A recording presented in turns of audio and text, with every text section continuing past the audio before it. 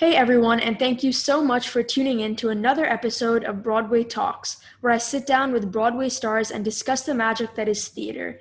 In this episode, I'm joined by Julia Knitel, who has done everything from Beautiful the Carole King musical to Gypsy to Bye Bye Birdie, who even got her start in theater because her parents ran a community theater. Hi Julia, Hi, how are you? How are you holding up? I'm doing okay. Hunkered down in New York for what feels like Okay. month, 3,000 of quarantine, Yep, but yep, happy to be here. great. How is New York? How is it getting cold there now? Oh yeah, we had our first bitter cold day yesterday, but I Wow. enjoy it. I think Okay. winter is always a little easier when you're surrounded by the magic of New York, so I'll take Yeah. Oh, that's true. That's true. it. So before we get into everything you've done before, you obviously had a theater influence very early on in your life, given that your parents ran a community theater. But how did you choose yourself? Like, when was that moment that you kind of felt like, I want to do this? I get asked that question a lot, and it's always this sort of strange thing to think about because I don't think I have a moment in time that I can point to. But I really think that's because I have always known that I would be in this life. Like my parents were actors, my parents raised me in a community theater. And so it was always just, what we did. And being in a show still feels like just an extension of me. And some are harder than others and some are easier than others. But, like getting to do 8 shows a week really just feels like home to me. And so I don't know if I could pinpoint a moment, but it's always kind of just been my dream and I'm lucky enough to get to do it. Yeah, that sounds really cool. So what was your first experience with theater that you remember? Well, I had two moments that I think happened like around the same year. One is my first memory of seeing theater, and it's to this day, still my favorite show, Into the Woods. Oh, I love that Isn't show. it the best? Oh, I love the show. I mean, Bernadette Peters is just really on another I level. think I burned through that VHS. Do you have VHSs? Have you ever watched something on a videotape? Yeah, I know what a VHS is. Okay, I okay. don't own a VHS, but Well, I had yeah. Into the Woods on a VHS, and I truly watched it so many times that the film broke in the videotape. And my first memory of seeing live theater was my mom was playing Cinderella and my dad was playing the Wolf in a community Oh, theater nice. production, yeah, in New Jersey. And they brought me to the final dress rehearsal. I guess they couldn't find a babysitter or whatever. And so I'm sitting in the audience in an empty theater. How old were you? I want to say I was like three, two or Oh, so three. that's pretty. Yeah, that's really Yeah, young. super young and like definitely too young to see all of Into the Woods like start to finish. So this was Yeah. sort of my glimpse into it. And you know how like Cinderella always falls Hmm. every time she enters? So my mom keeps entering and I keep jumping out of my seat and being like, Mom! Because I'm Oh, so because you thought she fell and got hurt. yeah, and like I totally didn't understand what was happening, but it's whenever I think about that first influential moment as far as theater goes, I'm like, oh my God, that's the first time I remember seeing anything. And then in that same year, because I wasn't in, I guess I wasn't in preschool yet, or I wasn't in like full school yet. My parents were doing a professional production of Showboat, and they needed a young Kim Ravenel who could do the matinees. And Hmm. so I think she's supposed to be like 7 years old, but I'm very tall. So they cast me as a 3-year-old in this 7-year-old character. And I like Yeah. did this professional show and like I don't know how many shows it was a week, but I got to play my dad's daughter in the show, and he had to walk out with me for this scene. I don't really know the show very well, and I did it at such a young age that I don't remember anything. And I'm sure I Yeah. didn't have Yeah. any like given circumstances for my acting Yeah. choices. But I fell asleep once backstage, and my dad like could not wake me. And they were like shaking me and trying to get me to come out and just do this last scene. Like, please, please. I think I pulled it together, but yeah, to this day, I'm not easy to rouse. Yeah, I can kind of, I mean, I wouldn't say like I'm a light sleeper, but on one end, my dad is the lightest sleeper in the world. Like, you tiptoe into the room and he'll hear like your feet like ruffling together and he'll wake up. And my mom, on the other hand, a tank could be going across the street and she wouldn't wake up. That's more me. So I know both ends of the spectrum. And my brother just falls asleep wherever he can. So dreams. Yeah. Yeah. So you, speaking of being a performer at a young age, you made your Broadway debut at 16 years old in Bye Bye Birdie. So what was that like? Yeah, that was sort of an accident when I really think about it. I wasn't professionally acting. I was doing, just community theater and, was in school and was doing my high school shows. And I remember somebody got a fax. Like, I think my high school director got a fax and was like, oh, look, this is happening. There's an open call for this Broadway show. And I remember like vaguely there was some sort of connection to a producer who knew the guy who knew it was just like this weird thing. Like, it got sent my way pretty much by accident. Mm-hmm. And I was like, okay, Dad, Mom, do you think I could go to this audition? And I fully expected them to say no. And they said yes. So we got up at 3:30 in the morning and drove into Manhattan and stood on a line from 5 a.m. to 10 a.m. And my dad got me street pancakes in like a cardboard container. Yeah. And I think we were wrapped like 3 times around the block on 45th Street. It was like this huge turnout. And so they decided to type us. And we all went in like 10 or 20 at a time and they typed us in and out. And I just kept thinking like how sad it must be to wait in line since 5 a.m. and not even get to sing and not even get to. Just for anyone who's listening and doesn't know what typing is, it's just when you go into an audition before you sing or dance, they just want to see whether you look the part or not. And if there's too many people, they'll send the people who they don't see as the part home. Yeah. And that's even harder for an ensemble because like, you're looking for all different shapes and sizes and colors and types. And so it really was like kind of a tough blow, I think. And I was lucky enough to get typed in and they were like, can you come back at 5 o'clock? And it's 10 in the morning. And my dad and I are like, let's go home and go to sleep. And so we drove back to New Jersey and then came back in for my, quasi appointment at 5 p.m. Mm-hmm. And kind of the rest is history. I ended up having like 9 callbacks. And each time kind of coming in for a bigger group of people behind the table. And it ended up, working out. And I got to the final callback and got the offer and left high school, what I thought was temporarily. And then did my first Broadway show at 16. And it was like truly a wild experience because I kind of got thrown what I didn't know at the time, but now looking back on it can see were tools that were going to help me for the rest of my career. So I understudied for Ursula Merkel. I dance captained the show. I, actually was doing the debut show in the Stephen Sondheim Theater, which is now it was called the Henry Miller's Theater. Now is the Stephen Sondheim Theater. And I ended up doing Beautiful there a few years later. So I was making relationships with the house managers and who happened to it was the same theater? Yeah. Isn't that cool? That is so cool because you made your Broadway debut in one show in one theater.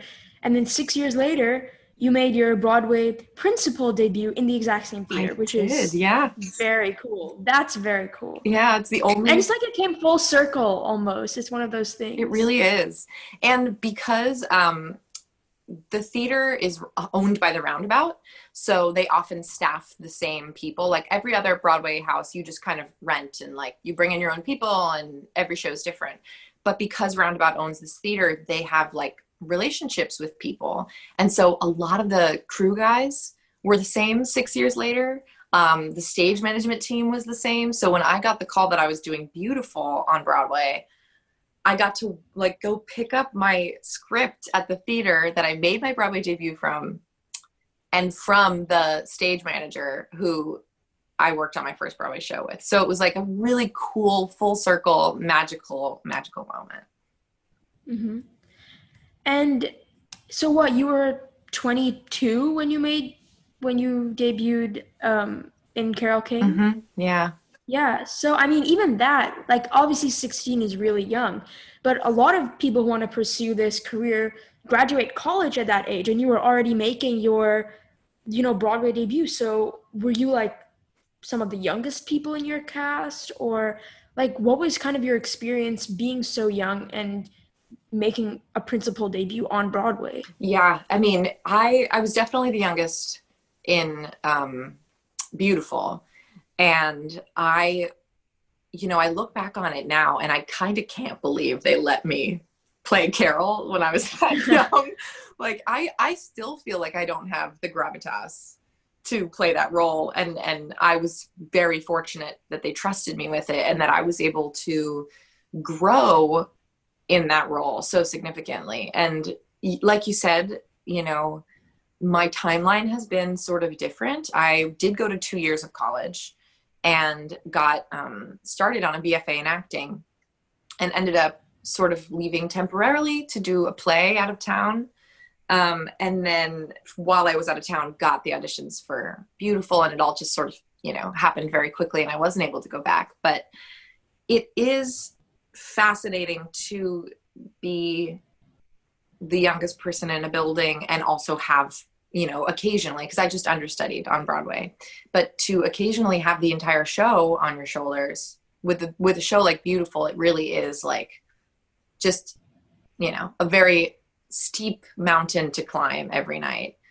And it is joyous and incredible. And I would, give anything to do that show again. But it's one of those things that you kind of can't think about when you're in it. And so I don't even think I really began to reflect on my experience with Beautiful until 2.5 years later, when I had finished my maybe a little longer, 3 years. I'd finished my run on Broadway. I had spent a year touring the country as Carol, and then came back and got to revisit a couple times. I'll tell you my favorite Beautiful story. Yeah, tell me. It's a family. Like, it really is. And because it's so hard to cast, and you have to find, at any given moment, there have to be 3 people in the building who can play Carole King. And oh, really? Yeah, because there's the woman who's doing it 8 shows a week, her understudy, and then another understudy. And they have 2 understudies for her in that show. Yeah, because it's so hard, and it's like, you just got. It's a very demanding role. And the show can't go on without her. It's not like you can throw, something else in there. But so it's. I mean, the show is called Carole King. Yeah. The musical. It's in the title. Carole King kind of has to be in the show. Yeah. So at any given moment, there have to be 3 people who can play this role. And they were so lucky that they were able to find those talented women. And all the women I worked with on that show were absolutely brilliant. And I got a phone call after I'd left the tour. I was in rehearsals for a new off-Broadway musical, and I got a phone call saying, we need you to come be at the theater for a month. You're not going to go on for anything. You just need to sit in the theater because somebody was out and they were low on coverage. So they were like, just come sit. I think it started as a week. And so I sat in the theater for a week and didn't go on. And then they were like, can you stay for a month? And I'm in rehearsals. So I'm doing 8 rehearsals, like 10 to 6, and then going to the theater for a 7:00 show. So it was big, heavy days. And eventually I think somebody wasn't feeling well, and I checked in with stage management and was like, hey, I'm not going on for Carol tonight, right? Like, just making sure everybody's in, everybody's good. And they're like, yeah, absolutely, you're not going on. So I was like, okay, I'm going to go to a Bikram class. It's an hour and a half I've got between shows. I'm going to get a little yoga in. I come out of the Bikram class literally soaking wet because it's 102 degrees in the yoga class. Yeah. And I have 9 missed phone calls. I'm going on for Carol that night. Oh, no. In 45 minutes. Truly, oh my God. I have 15 minutes to get to the theater, and then it's half hour. And then how long had it been since you played that role? properly last? This was January, and I had closed the show in, I want to say, June or July. So that's a good 6-7 Yeah. months that you hadn't even touched the character. So Oh, yeah. that must have been stressful to like that, along with hair, makeup, Yeah. everything else. I think I cried on my way to the theater. I got a good cry in and was like, this is going to be fine. You know this role. It's in your bones. But there's like a couple blocking things that are different in the Broadway company versus the tour company.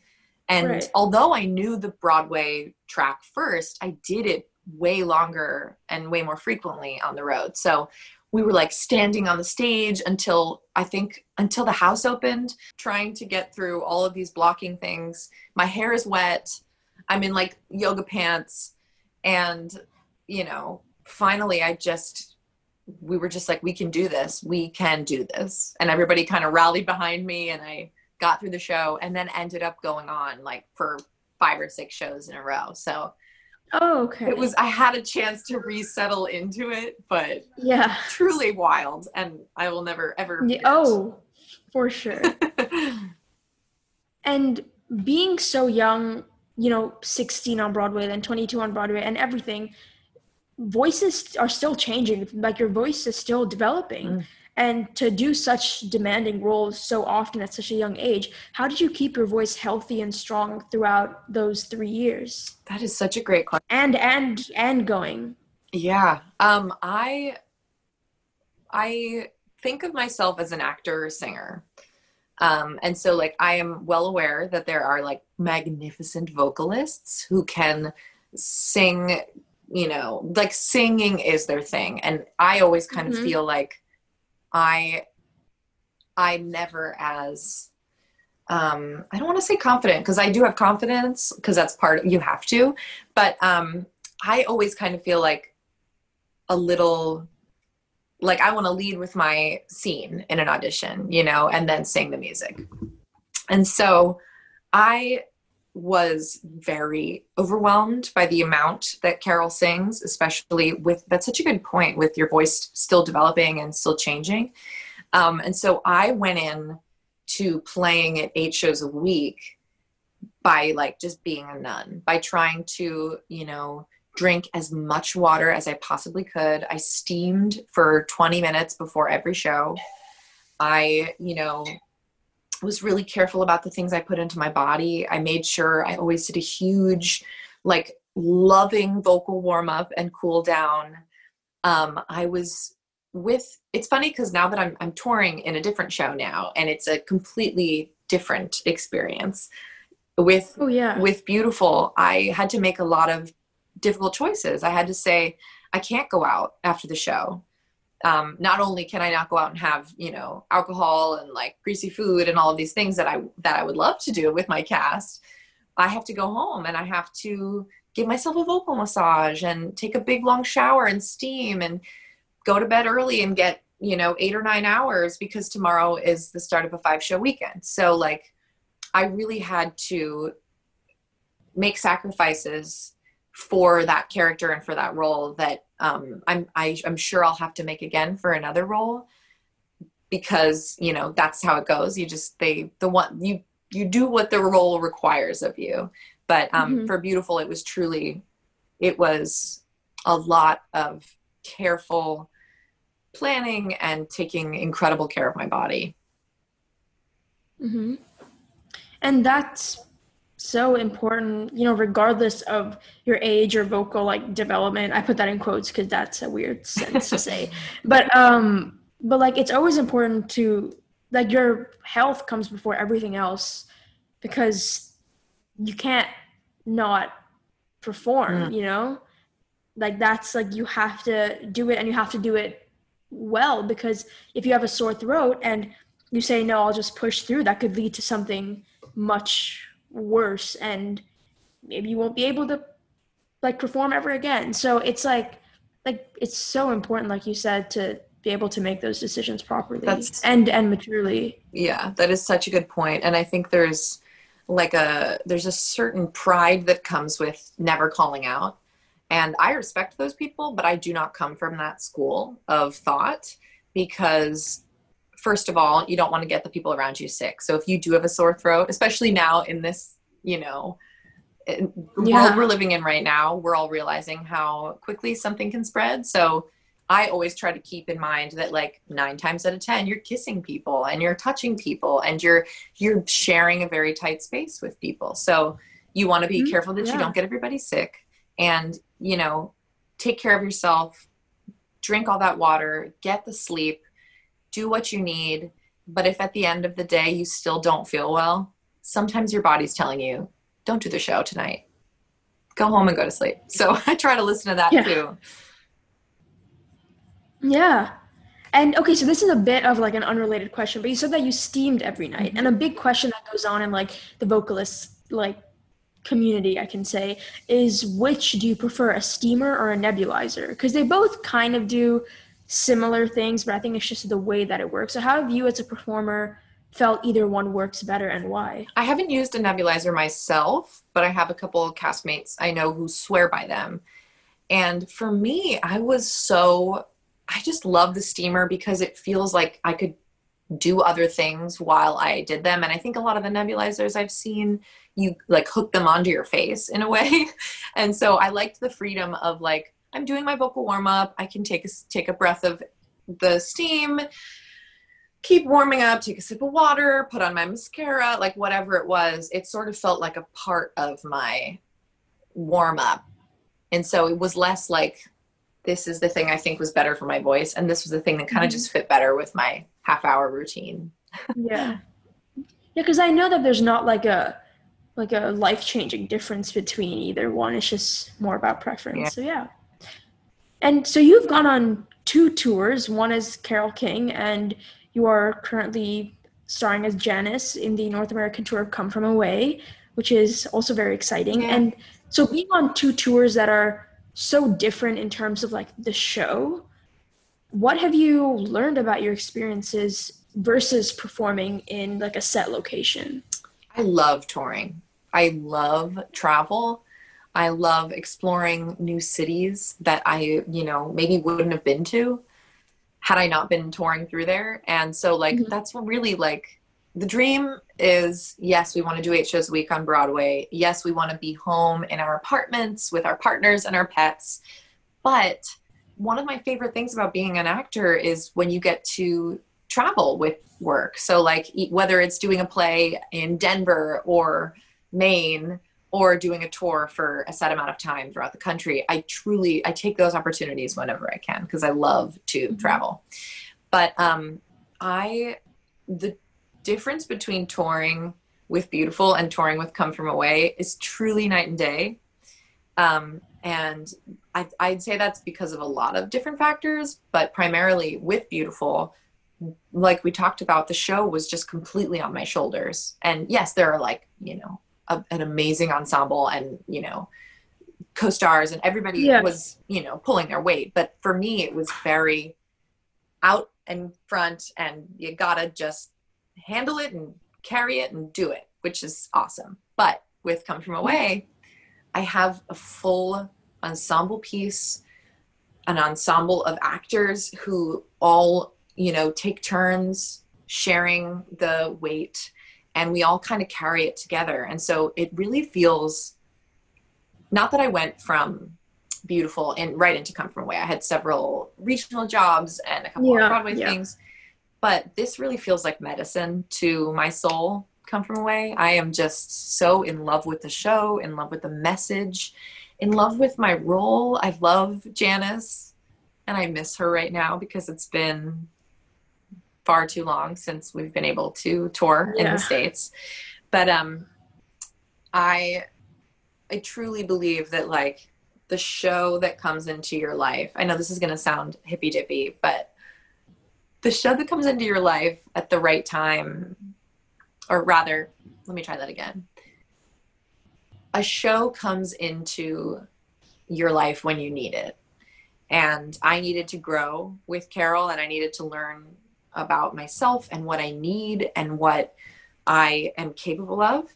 And Come From Away really feels like this reward life, this, you know, beautiful show that touches people everywhere. and that I can be proud of, and that is beautiful music and incredible, poignant scenes, and just, it really feels like a reward. Mm-hmm. Yeah, and like you said, the shows are so different, so it must be cool to be able to do so many different things and not be set in like, I don't like using the word typecast, but like not always being put into the same type of show. Yeah. I've been very lucky on that front. I get to play very, you know, very, very different characters, from Carol King to Mhm. Gypsy Rose Lee. I mean, that's about as far as they Yeah. can get. Oh, for sure. 100%. And so if you're a regular listener, you'll know what this next question is. And I like to ask it to all of the people who have toured who I interview, because I think it's just a very important question to know because it ties into so many different things. And it's, how do you keep yourself healthy, energetic, and motivated while on tour because of all the changing factors around you?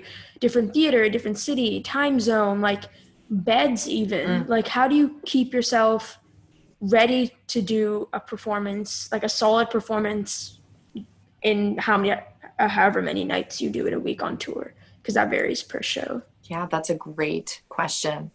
And I think there are two ways to tour. One way is to be stressed out by all those factors, to be, uneasy because you sleep in a different place every week, to not have the consistency of a theater that you know like the back of your hand, and to have to travel on your days off. Those things are, challenging. But I think the better way to tour is to find joy in all of those things. And I have, because this is my second tour, I really I feel like I know what I need, which is I need to travel alone on my day off. I treat that like my self-care day. I have my Delta Sky Club membership. I sit and I read, and I love getting on a plane. And I find those things on this day off that could be, challenging if you're tired, if you're sick, if whatever. I try to find the joy on that day. And I also really try to find the joy in meeting new people, especially, with Come From Away, everyone around me changes. Whereas in Beautiful, I had my team. I had my dresser, I had my hair person, I had my, those things were taken care of. And we all traveled together from city to city. And with Come From Away, we have such a big team that is brand new, fresh every Tuesday night in every new city. So I have a different person handing me my flight attendant jacket, and we have a different, person helping out with the props on this side. And so we really get to see the country, see the people who live here, see the people who are making theater, professional Broadway caliber theater in cities all over the world, and who are amazing at their job. And Oh, so yeah. it's really special. And I think you do have to listen to your body and take the nights in that you need, or take the days out that you need, and just, it takes a minute to calibrate and to find out what it is that you require when you're touring a show. But once you do, be unapologetic and try to live your best life, because like, any show, it will close, and I guarantee you'll miss it. Yeah. And that's, I mean, of course, like touring for so long or just being with the family that is theater for so long, it's would be hard to get away. Well, not get away, that's the wrong word. More like once a show closes, that nightly routine of being together kind of ends as well with it. Yeah. And so and that kind of leads me to my next question is, like, performing as much as, Broadway performers do or touring performers do, how do you kind of keep time for your social life? Mm. Because your nights are gone, your days off are usually spent resting, and you also don't want to do anything during the day to ruin that night's performance. So what do you kind of do to create that work social balance? That's a big challenge, or big challenge for me, because I am also an introvert. So I'm very much refueled by time alone or time with my husband. And so I find that I have to kind of remind myself to have a social life when I'm working because you know, like I have my friends who I love more than anything and who I need to connect with.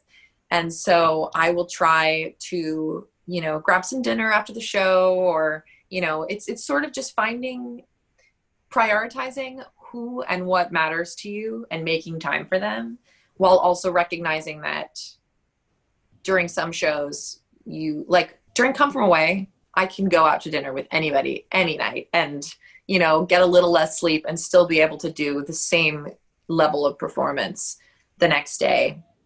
Whereas with Beautiful, I had to sacrifice some more. So I think it definitely comes with the show, but it is a challenge. It's, you know, it's a big time commitment, and your days are spent preparing for your nights and vice versa. Mm-hmm. So it's a challenge. Yeah.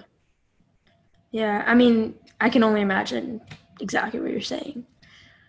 So this is a question that I think is easier for some people to answer and also a little bit harder. But obviously, you went on tour as Carole King, and you also performed in the Broadway show prior to going on tour for that show, right? Mm-hmm. Yeah. And obviously, things change from tour to Broadway or Broadway to tour, just because you can't carry, 100-pound sets across the country every week. So how do you kind of lose, and I put that in quotes, the old habits of Broadway that you're so used to doing, to kind of get more familiar and more comfortable with the tour version of the show?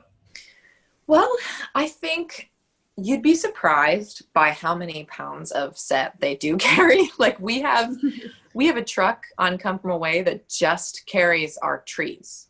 I don't know if you've seen the show, but like the set is just full of trees. And so they have a whole truck just for trees. So they really do. Trees. Yeah. And so I think there was one set change on Beautiful, and there are 0 set changes on Come From Away. So really, truly, they do pick up the show and travel it. Mm-hmm. But I'd say the difference, there are so many benefits to doing a show on Broadway and then taking it on the road, because you get to meet a whole new cast. You get to meet a whole new crew.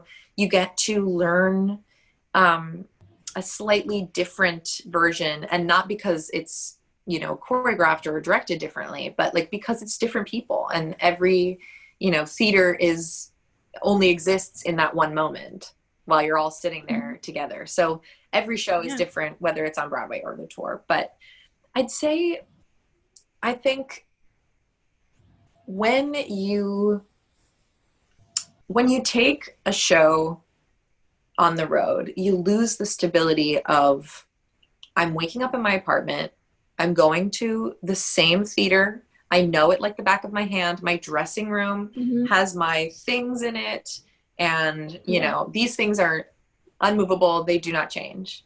And then when you're doing it on the road, everything around you changes, so you kind of have to rely on the show to be your constant, and to be like, well, I know when that drum hits, the show is starting, and we all have to lock in, because we don't know what the house looks like, we don't know our way around backstage, but we do know that all of us are going to make this theater magic right now. So I don't know, I think they both have sort of benefits and, their own little downfalls too. But yeah, is your process for preparing for a performance different in tour versus a set location, basically? Yeah.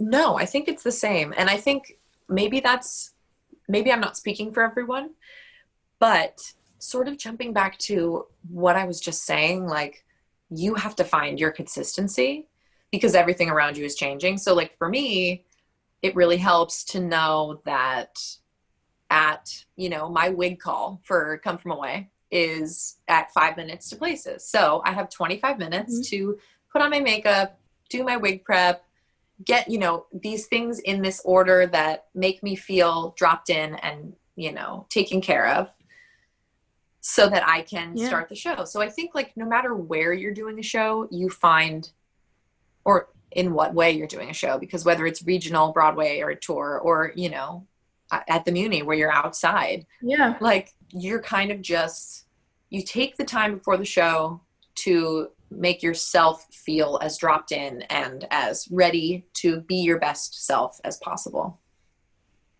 Yeah. And I guess that's kind of necessary for everyone. Like you said, no matter whether you're on Broadway or tour, so many things are, I don't like to use the word stressful, but like it is Oh stressful, this yeah. type of job. Like it is time consuming. It does take a lot out of you, but you get a lot back in return. Yeah.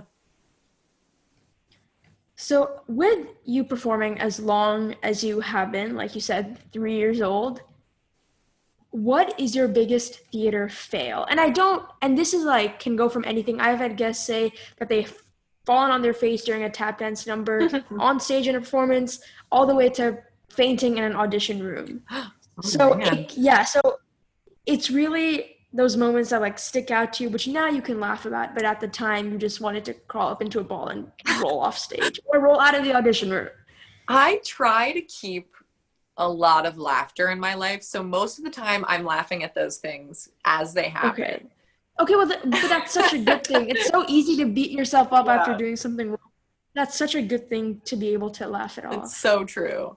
I okay, this one is the one that's coming to mind. And I think it's two separate things, but they're in the same moment. So at the end of Beautiful, it's been this 2-hour climb to the finish. And all I have to do is like say goodbye to Jerry Goffin and then go play Carnegie Hall. And it's like truly everyone's ready, set in the wings for bows. Last moment of the show. And I walk out and there's a spotlight that hits me and I smile and I wave. And then I have to walk the long way across the stage to the grand piano that's ready for me to play Beautiful. And I go out, we're in Seattle. I go out, I smile, and I start to walk to the piano and I realize there's no piano there. There's just no piano. No. And I'm thinking to myself, okay, what am I going to do? I mean, the whole point is that she's playing this grand piano at Carnegie Hall. I'm like, I guess maybe stage management will hand me a handheld mic. Like maybe I've done it for press before where I just stand there and sing it. Like I could do this. It's fine. And I lock eyes with our stage manager and he's got 6 crew guys unhooking the piano from the ground because it's on a track so it can slide on and Yeah. off. Unhooking. And I'm standing center stage and I lock eyes with him and he just goes, "We're good." And I'm like, okay. So I go, "Excuse me, everyone. I'll be right back." And the audience starts hysterically laughing because they clearly know something is wrong. And so I walk off stage and I'm like, what are we going to do? What are we going to do? And Oh, so that's not part of the show. That's not something you say. oh no, I totally was just like, "Everyone, I'll be right back. Thank you so much." And walk off stage. And then I walk back out with 6 crew guys who are carrying this grand piano, putting it in its spot. And I like walk out with them and the audience sees all these crew guys who are not in costume.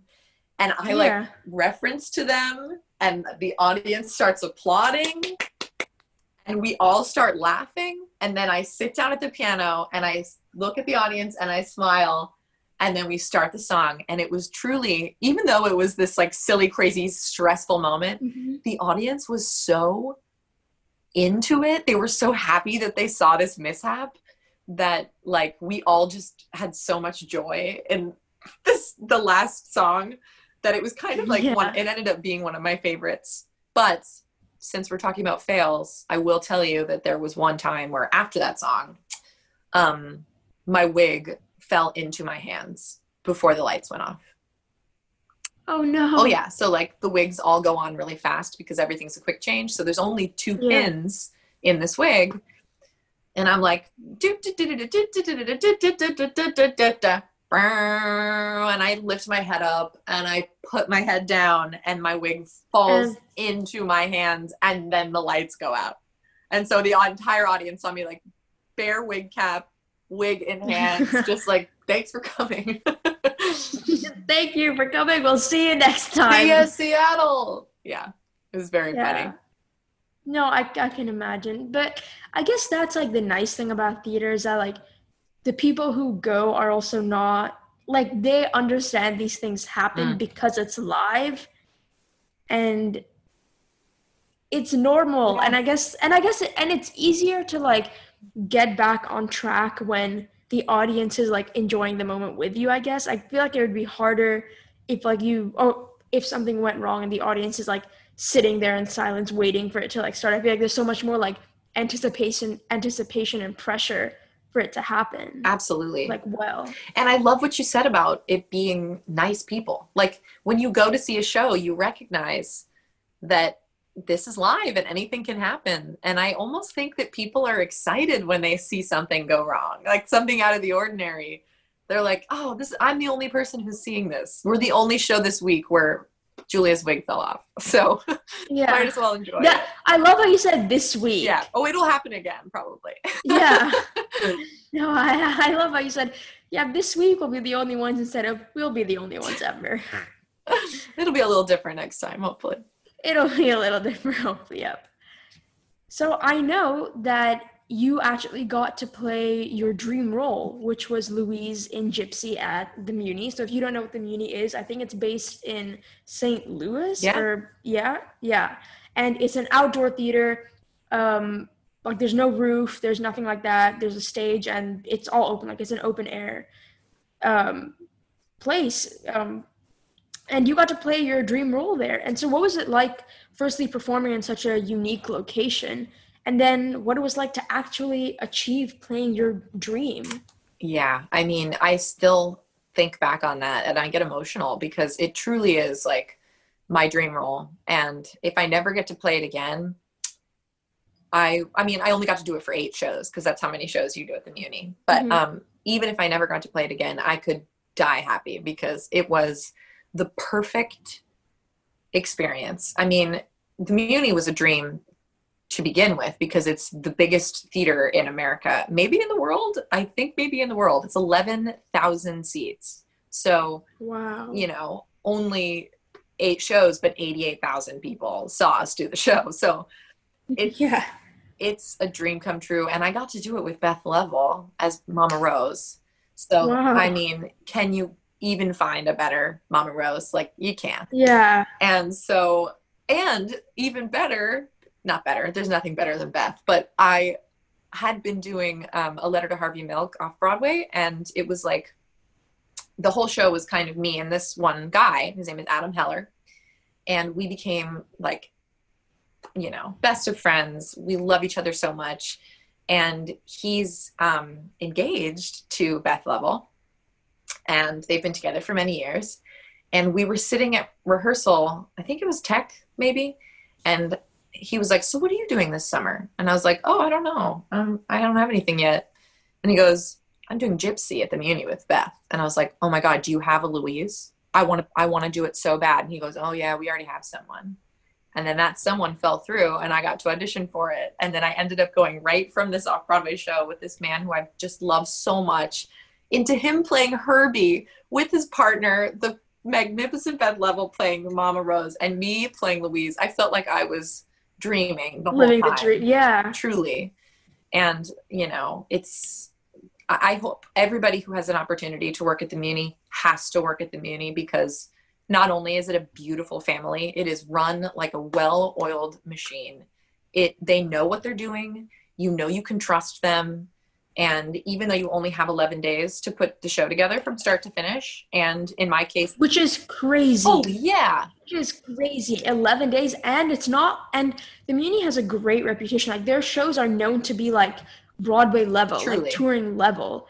And 11 days to put on a performance from start to finish is insane. And they do it constantly. Oh, yeah. It's not like a one-time thing. That's how they run their shows, which is crazy. When you're in rehearsal, a show is performing, and then when you're performing, another show's in rehearsal. So it's just like they pack in so much talent, so much energy into a very short summer season.